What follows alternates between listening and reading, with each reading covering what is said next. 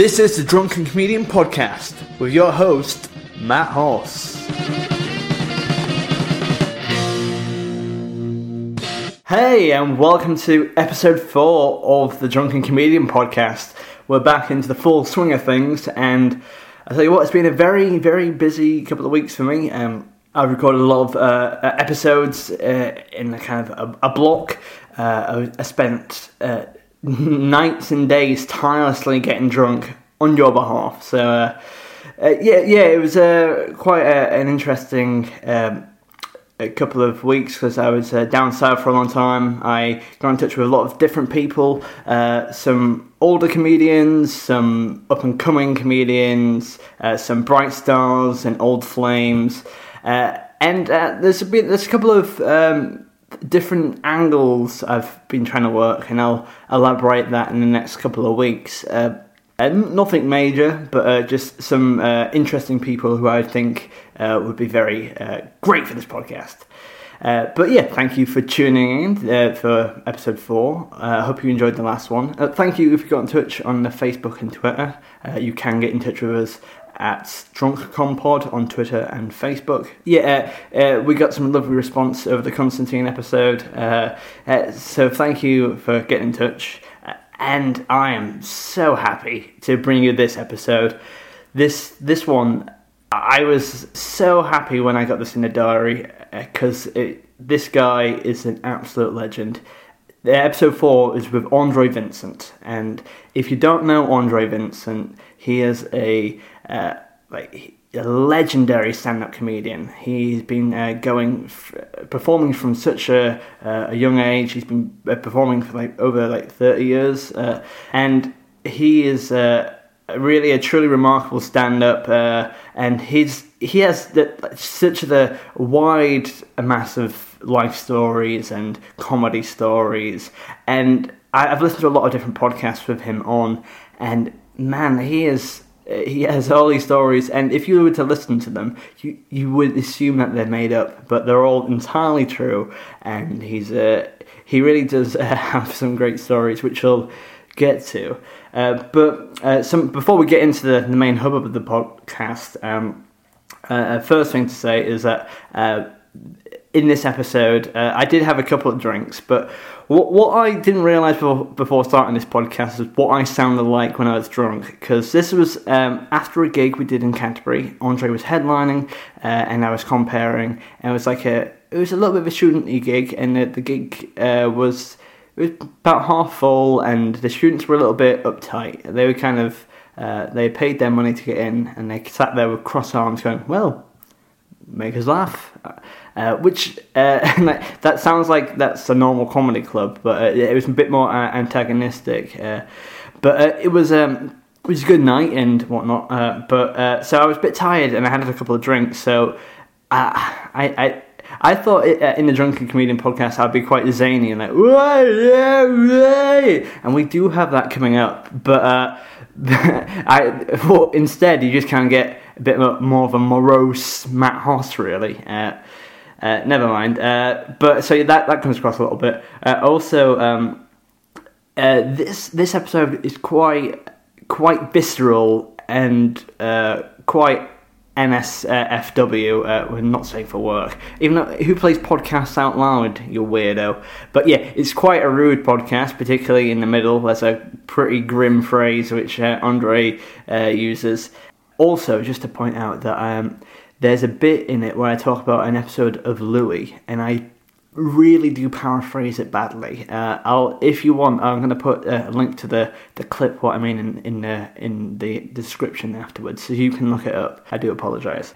Andre, he's been performing for many years, and he once did a show in 2003 called Hurrah for Cancer, because he got kidney cancer, and he was one of the first people to write a show about something on a serious subject, and he does discuss it in this show, in his podcast, and he was really a pioneer for doing something like that, because no one had really done an emotional show before, no one had really done a themed Edinburgh show before, so really Andre was one of the first of his kind, and and I think you do kind of have that trend in Edinburgh now.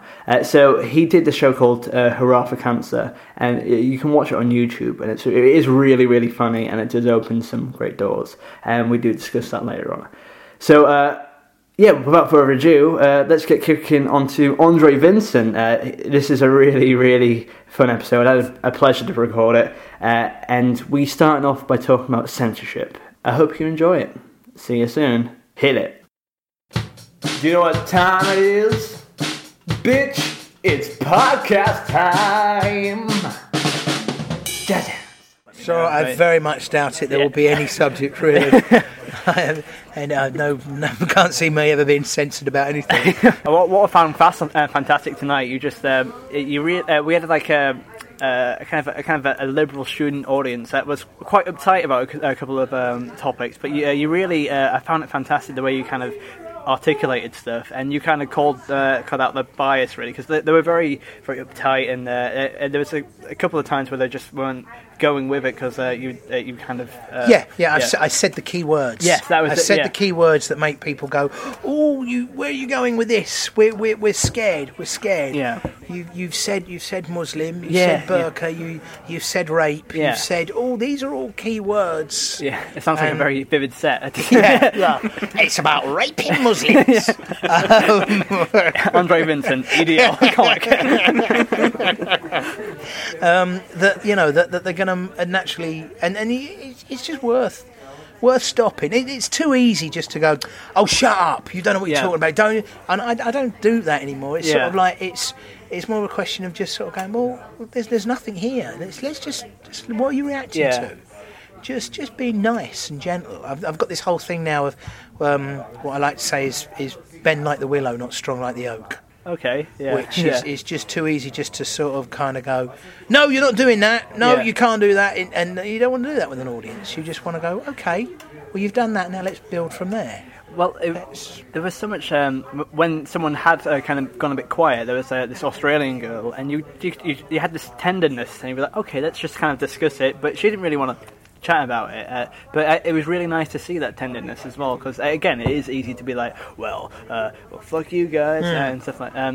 I years of doing the jonglers and the stags and the hens, where you're kind of just going, you're a prick, and you're a prick with glasses. You just have to kind of every now and again you go, well, does that work? Is that really necessary? Yeah, I was in the middle of a gig recently, and this comper, she was lovely beforehand, but when she got up on stage, it was a full night, and there was a group of lads like stood to the left of the stage, and they were quite drunk, and there was this one quite large lad, and as soon as she got on stage, she just laid into this guy, all right, fatso, or you're a fat fuck, and just everyone was laughing and stuff like that, but he kind of set off the whole night as he got so angry at the end of the night and stuff like that, so although it was really funny, it kind of it started off this powder keg and kind of ruined the rest of the night, kind of thing. Yeah, it's so easy to do that. Yeah. I kind of, and I can understand why women do that. I mean, the whole Laura Lex, the video that went viral. Yeah. Where, have you seen a woman do this? And it's like, well, actually, no, it's just a person doing their job. Yeah. That was my first thought. But then, when I actually realised where it was and what happened was, she walks out on stage at a gig where Stephen Grant is there every weekend. Okay, yeah. And suddenly, you're a woman. That's the thing. It's not. You're a woman. You shouldn't be up there. It's you're a woman. Where Steve? Yeah. To me, it's you're just being the cunt in the room. Yeah. Well, obviously, it's. I do see Laura's point. If you're Laura and she comes out on stage and this guy says he's disappointed, I get why you would definitely do that. But I totally see your point in regards. But that's not how it looks like from how we're watching it and how everybody's sort of reacted. It's like this bloke's been sexist off from the off, and it's he's got to be sorted out, and she does it so well, and she does this brilliant compare. Yeah. She's compared me in Brighton before, and she's fantastic.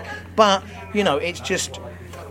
Yeah, I suppose maybe it has been taken out of context, but for me, there's a better way of dealing with it. There's like I say, let's find out before we go in and kick the teeth out of someone. But definitely, well, that kind of relates to a lot of politics as well. Like when Brexit was kind of revealed, and a lot of left-wing comics were just like angry towards the Leave campaign, and I understand that anger and frustration, but it was really just berating these people, if you know what I mean, and just insulting Leave voters, and it was a strange thing because it wasn't considering the other side, but yeah, I can understand that, and I've tried to look at. I mean, I understand why Corbyn is pro Brexit because he wants to nationalise the railway systems, and to do that we need Europe to be, because they put so much money into it, there's so much behind it, we need them to be out.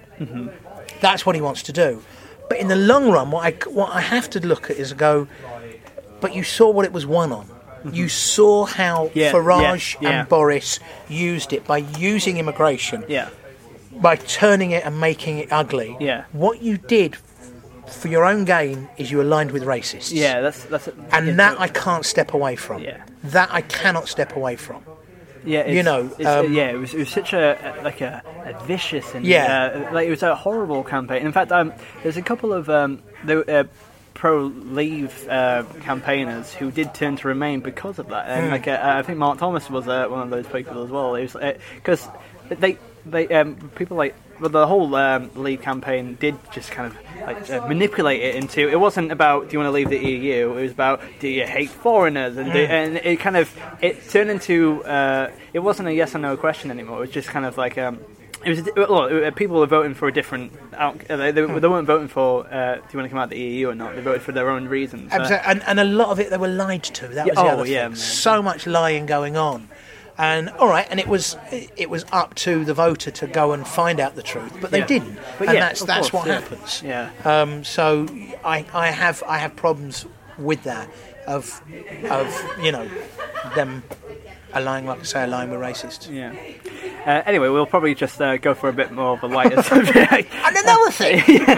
I've talked a lot about politics recently on this podcast, just because it's just come up, because obviously it's a hotbed. Yeah, it really is, especially with the elections and stuff like that. But we'll chat about comedy for a bit. Why don't you tell us now how long you've been performing for? I've been performing since I was 7. Wow. I was one of those horrible brat theatre children.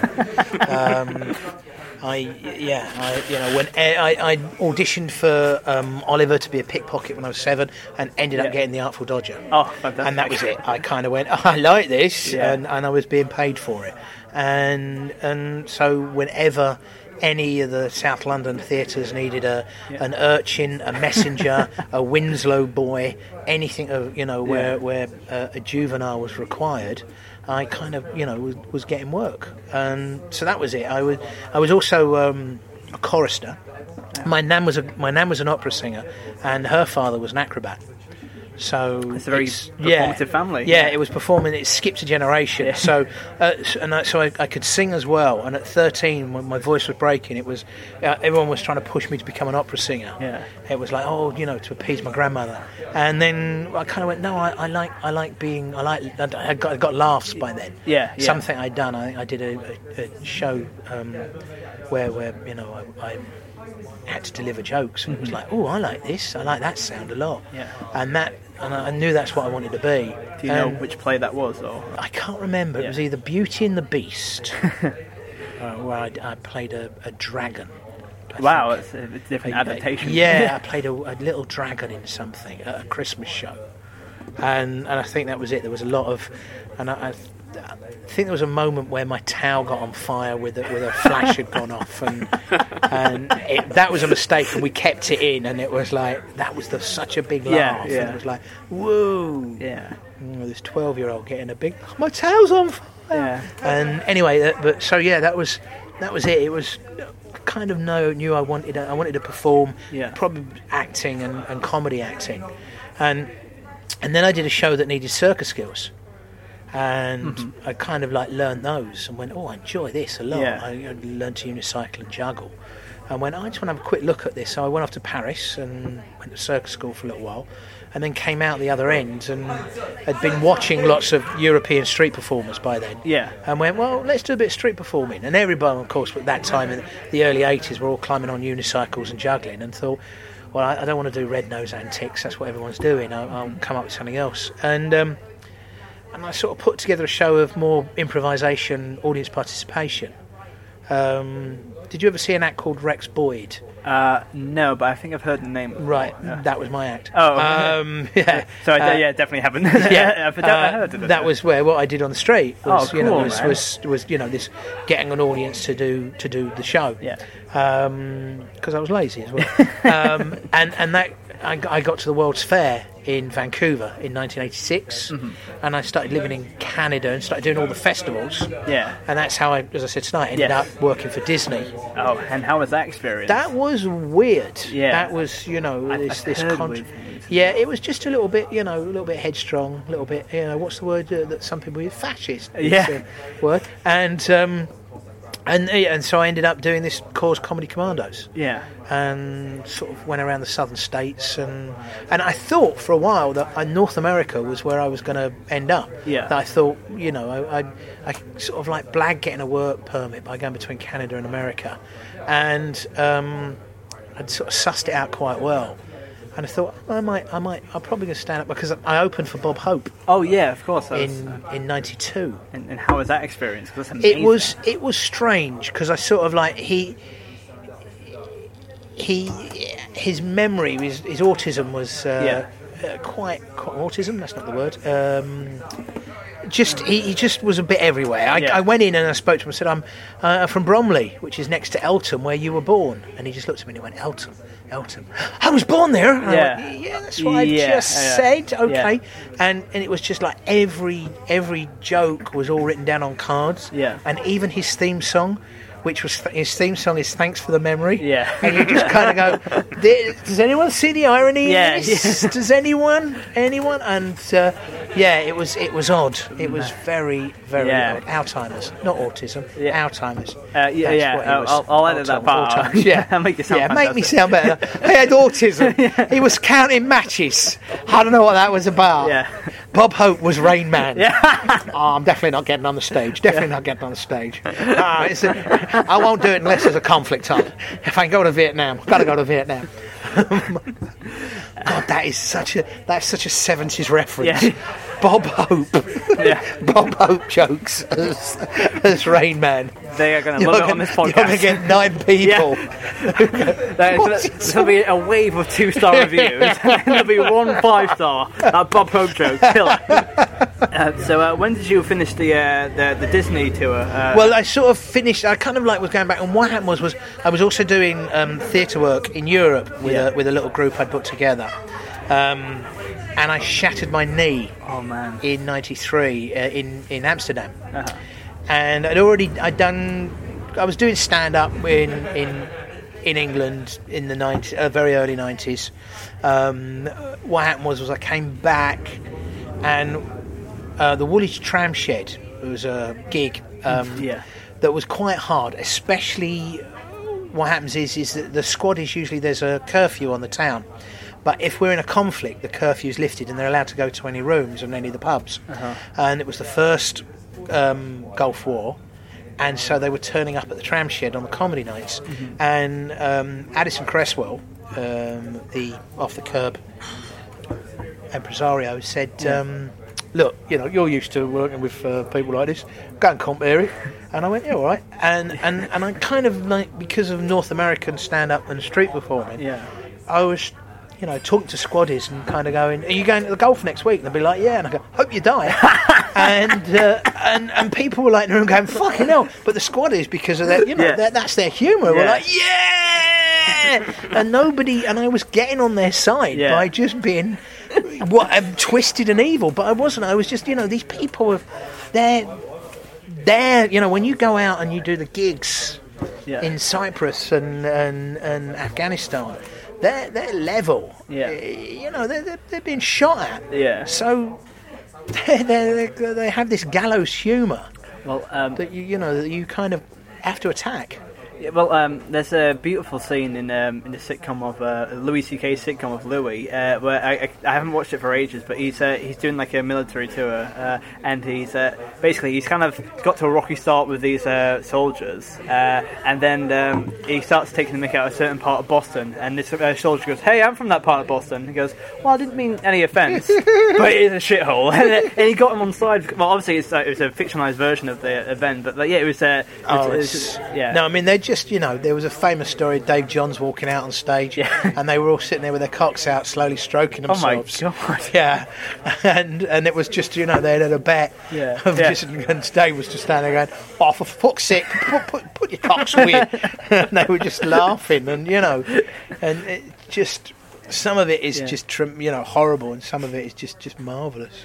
I know, it's just weird. It's just weird.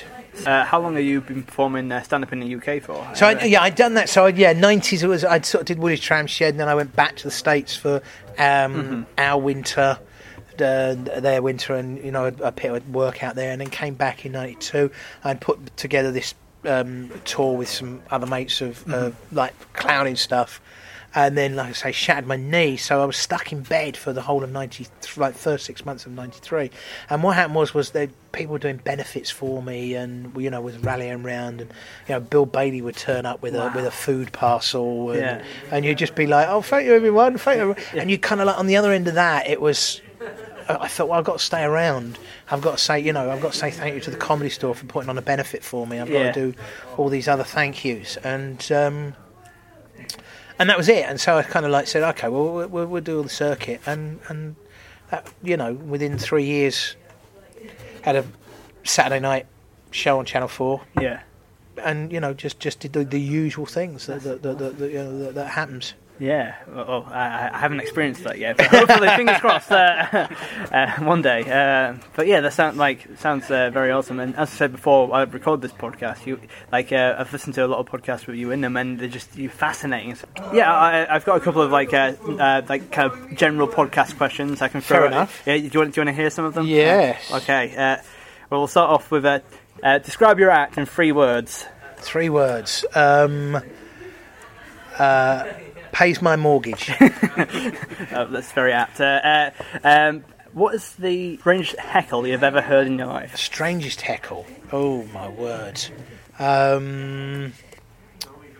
That's always... You know what? There's such the question of the journalist. Yeah. Who's always desperate and wondered if they've done the right thing. What's it like to die? What's it like to be heckled? But I've had the usual, oh, it's Phil Jupitus, it's all those things you get used to. But the strangest heckle I've heard, wow.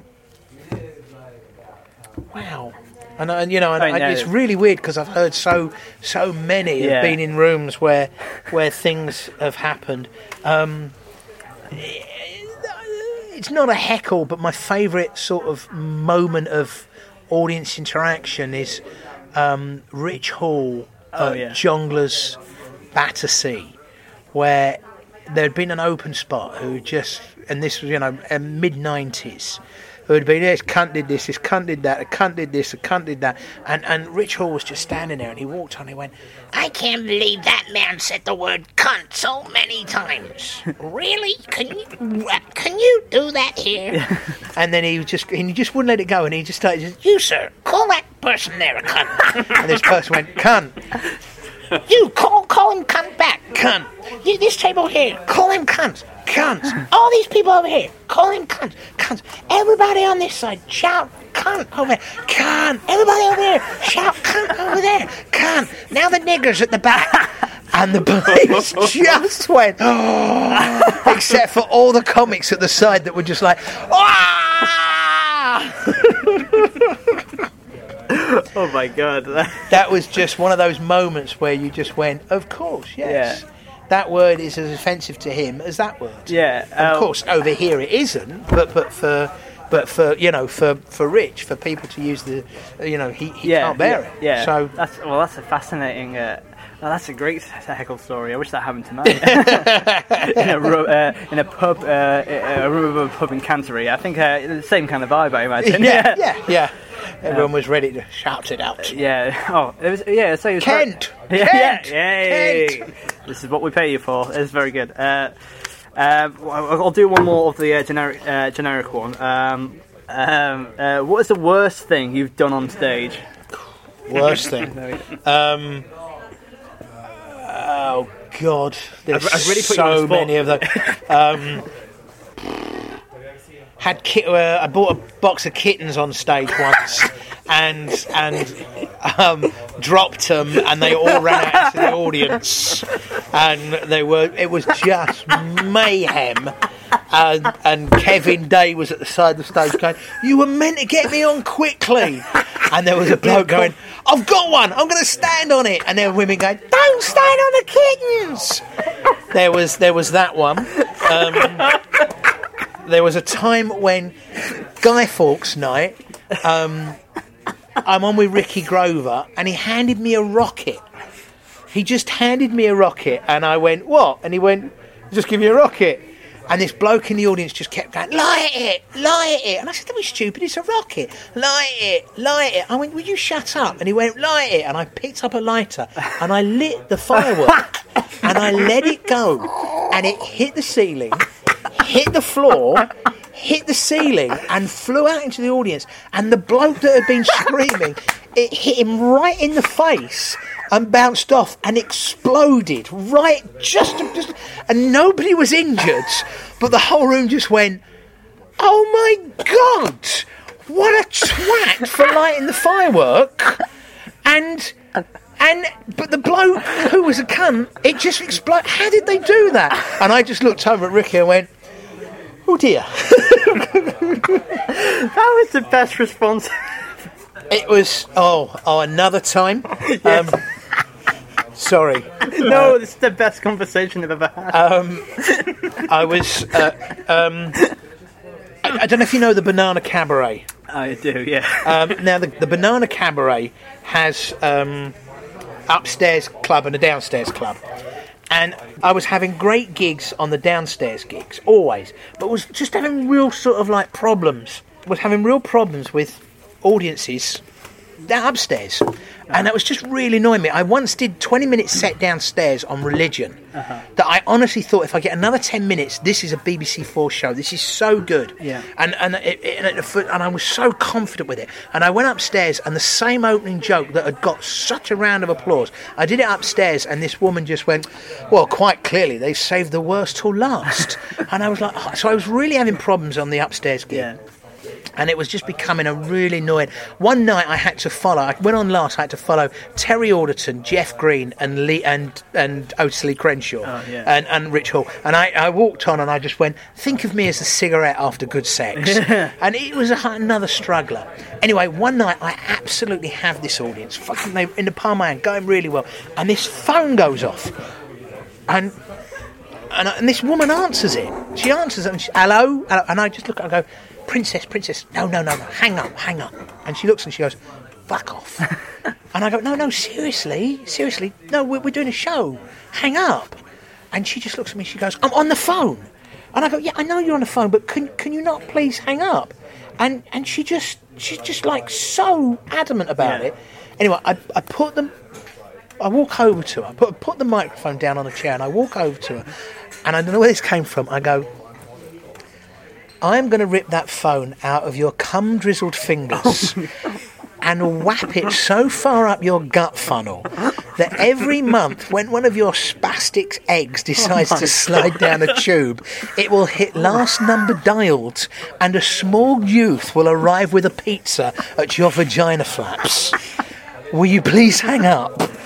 And I remember walking back to the mic, and there is dead silence in the room. Dead silence, and I picked up the mic and went, "Well, you have to say something." And it was just like, "Oh, I fucked this up." Well, even better. Even better. New Year's Eve. Oh my God! Yeah. New Year's Eve at the Glee. oh God, this one even makes me cringe. I walk on, somebody bought me a fur hat for Christmas, right? Yeah. I walk on and I go, do you ever get one of those Christmas presents, you know you look a twatting but you really like? Ha! I take it off. Keep it on! No. Keep it on! No, I can't keep it on. It's just, keep it on! And I don't know where this come from, and bearing in mind the Sower murders had only been 4 months before, I just went, if I keep that on, I'm going to sweat like Ian Huntley on bath nights. And you could have heard a pin drop, except for Alistair Cunningham on just not only laugh, but hear him just go, oh, well, he's fucked this one. And, they hated me with a passion. A passion. What I love though is because I'm quite quite apprehensive person. So if I am kind of like riddled with self-doubt, so I would in that situation I would just totally back out of it. But like what I love, you just committed to it, especially with the cum drizzled phone thing. And, like you really went for it. That's fantastic. That moment where you think something in your head, everyone is with me, this will get big laughs. Oh no, yeah. And you just feel it just go, nope. But there is a part of me that enjoys those moments now. Yeah, they're good that for you podcasts. just kind of go, whoa! Yeah. Really? I mentioned earlier I did a music festival gig, and it was there was a lot of red flags, and it was far from that. It was probably one of the worst set of kind of gigs I've done for a while. People have been drinking all day. They had They were just they were drunk and they weren't there to watch comedy. It was midnight and I was on stage, and there was this old man at the front. He just wasn't laughing whatsoever. I thought, I'll just play with him, kind of. Why aren't you laughing and stuff like that? And he was like, then he threw some insults back at me, and then I just ripped into him, and then the whole audience they weren't really getting on board, especially because he was antagonistic as well. And I found out that he was actually the head of the whole festival, and I'm probably not going to get booked again. But, oh well. It could be worse. Fuck him. Yeah, I did. That's what I did say quite repeatedly, and I finished off the set with, well, I just fucking hate they hate my guts after it as well, and that was quite strange because I tried to be quite a nice guy on stage with it. I can't. When people just, that's why when I say something to someone, it comes from no anger or malice. Yeah. And you just immediately, no. Well, hold on. No, don't be like that. Yeah. And you get those people who just kind of go, no, you don't talk to me. Well, why not? Mm-hmm. Why not? And we're not, I'm not going to get comedy out of you. I don't want to take the piss. I've got jokes. Yeah. I've got jokes here. Mm-hmm. I just want to know why you react like that, why that's happened, and maybe we can. When I had cancer, mm-hmm. Yeah, and I was doing the stuff about cancer. Yeah. There were moments you were really finding audiences going, oh.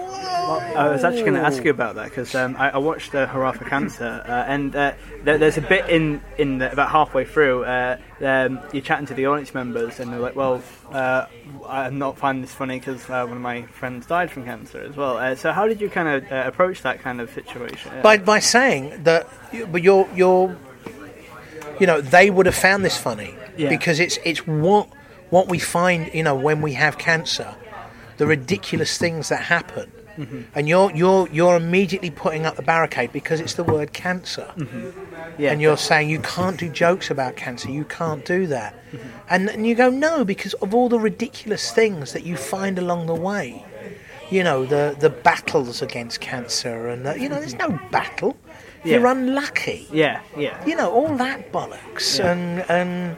And the way people treat you and they can't say the word, and all of that sort of stuff. You have to kind of like go point out the ridiculousness of it all. Well, It was really well done as well, and it was 2003, and it was like the first time, the first kind of show which had a certain thing behind it as well. I hadn't really seen any show which had been kind of emotionally linked with this is before Edinburgh shows had like a meaning or a theme behind it kind of thing. So it was really interesting to watch that you had like a point to it as well. But yeah, I thought it was a fantastic kind of show because you kind of from the get-go was like, well, I had cancer, let's chat about it, and it was good that you saw it, that you engaged with it as well. Yeah, and it was that sort of like, you've got, get on board, and I'll prove to you that it can be fun. Definitely, yeah. And the things that you see, and maybe you'll walk away and kind of go, well, my dad couldn't say the word cancer, and then after I did the show and the way I behaved towards it, he kind of went, oh yeah, I see your point. Yeah. You can't do that. It's not, because there's so many people dealing with it themselves that they're not dealing with the person who has it. That's a problem. It's the way it's the way people deal with children and death. Yeah. And they just can't say, oh, well, we can't say that he's gone and you'll never see him again. We have to create this whole world. He's in the sky. And so you're not doing it to protect your child. You're doing it so you're protecting yourself almost. Yeah. So you don't have that problem of saying to a child, you'll never see them again. Yeah. Which is, and I think you've got to be truthful. And because it is such like a social taboo to kind of like mention it as well. I think it's great because you really just like bust that wide open, and it was a really interesting watch. But the main thing is it's incredibly funny. Like it's funny to watch, and there's some great routines in there as well. But did you feel like it had any effect on the people afterwards? Like, did any audience members come up to you afterwards? Yeah, oh god, yeah. When I did a tour of the live show. Yeah, and I'd always do questions at the beginning of the second half, which was interesting. It always finishes on questions. And I thought, well, no, because if they're a decent, if they're things people want to know or anything, and there was a lovely moment at Hemel Hempstead once where. There was 3 women who'd all met having breast cancer, and the woman who actually had the worst cell count still had a breast, and the other 2 who hadn't, was strong, both had their breasts removed, and they had never known until now that this woman still had one breast, and it was great because none of them they hadn't talked about it. They'd gone through this whole thing, but hadn't actually discussed with each other, and so it suddenly came out at my show, and it was just so funny because suddenly this woman was like, oh yeah, I've still got one. Well, I haven't got any. Well, I haven't got any. Yeah. And then suddenly this woman was, well, I've got one. She was suddenly the king of the gang. And just, that we were just calling her one tit all the time. And it was just...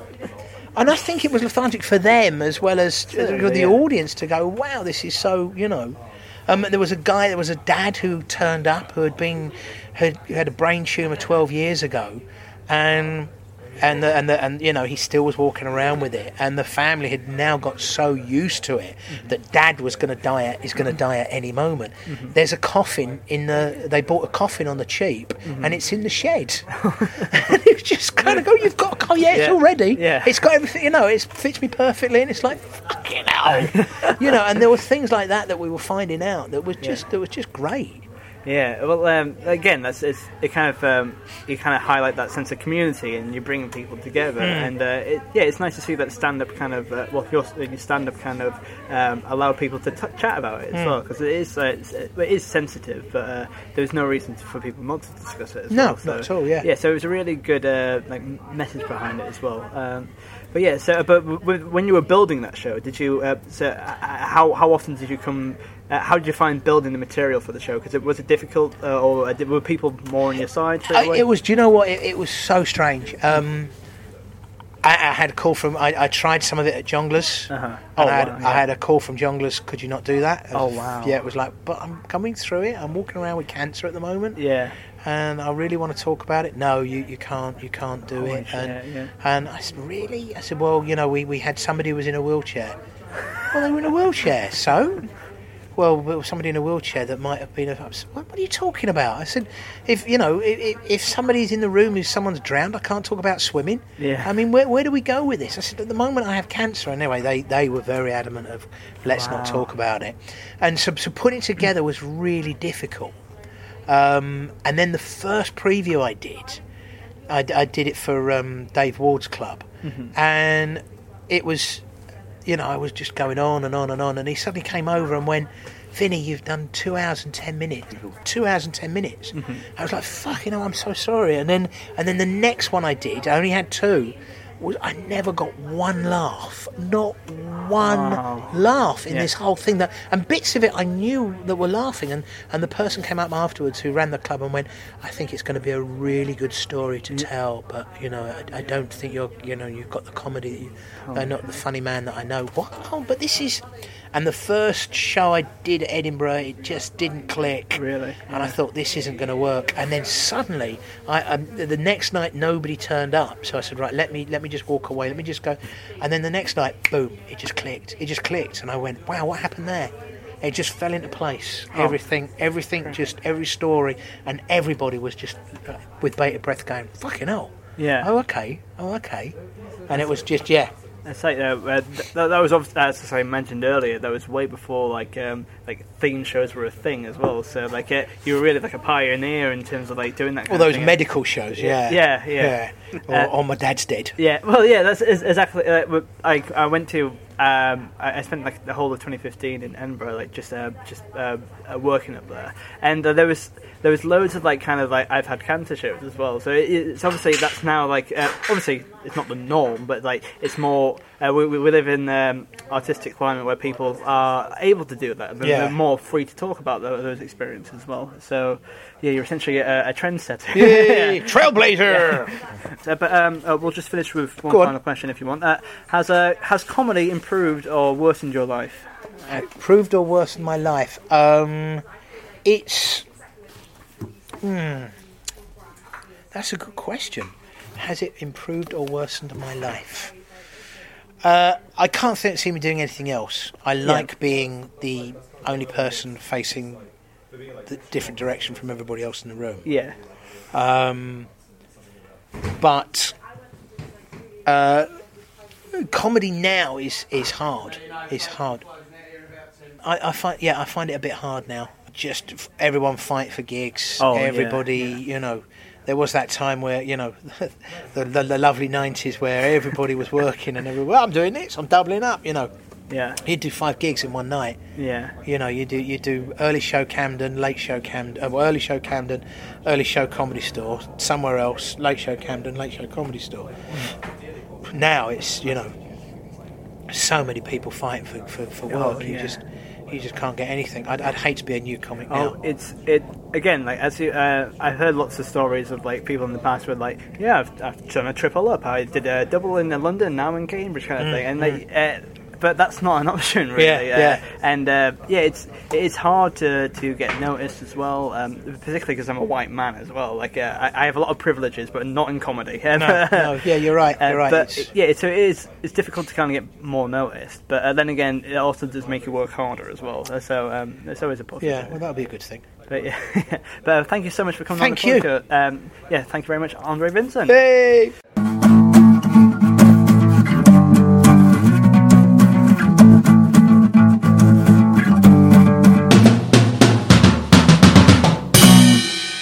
Hey, that was Andre Vincent. I hope you enjoyed that. I thank you so much to Andre for coming onto the podcast. And you might have heard during that an extra laugh in the background. A comedian called Chris Barnes, who plays Trevor Feelgood, sat in on the conversation, and as he was welcomed to come and join us. So you might have heard his laugh in the background. It wasn't just Andre laughing at his own jokes. Thank you for listening to that. It was really a pleasure to record. Seriously, the stories are really, really funny. So thank you so much for listening to the podcast. If you do want to send us a tweet or send us a Facebook message, you can find us at Drunk on Pod on both Facebook and Twitter. Do send us a message, give us a follow, and if you can, tell your friends about the podcast and get them to start listening to it. If you can tell one friend, that'd be wicked. I don't really ask for any money for this podcast yet. That's the key word.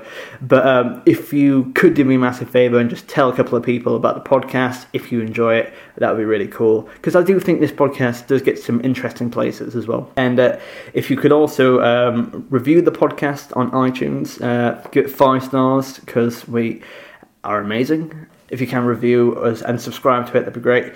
In the next couple of weeks, because of how the podcast works, I think I'm going to be releasing episodes every 2 weeks. There should be a fixed day in which it comes out. It might be a Friday, or it might be it'll be settled, and it'll be regular for the next couple of months. So you'll have regular podcasts fortnightly coming out, and we do have some absolute heroes. So do subscribe and tell your friends about us. Thank you so much. Thanks again to Andre, and thank you for listening to the Drunken Comedian Podcast. Bye!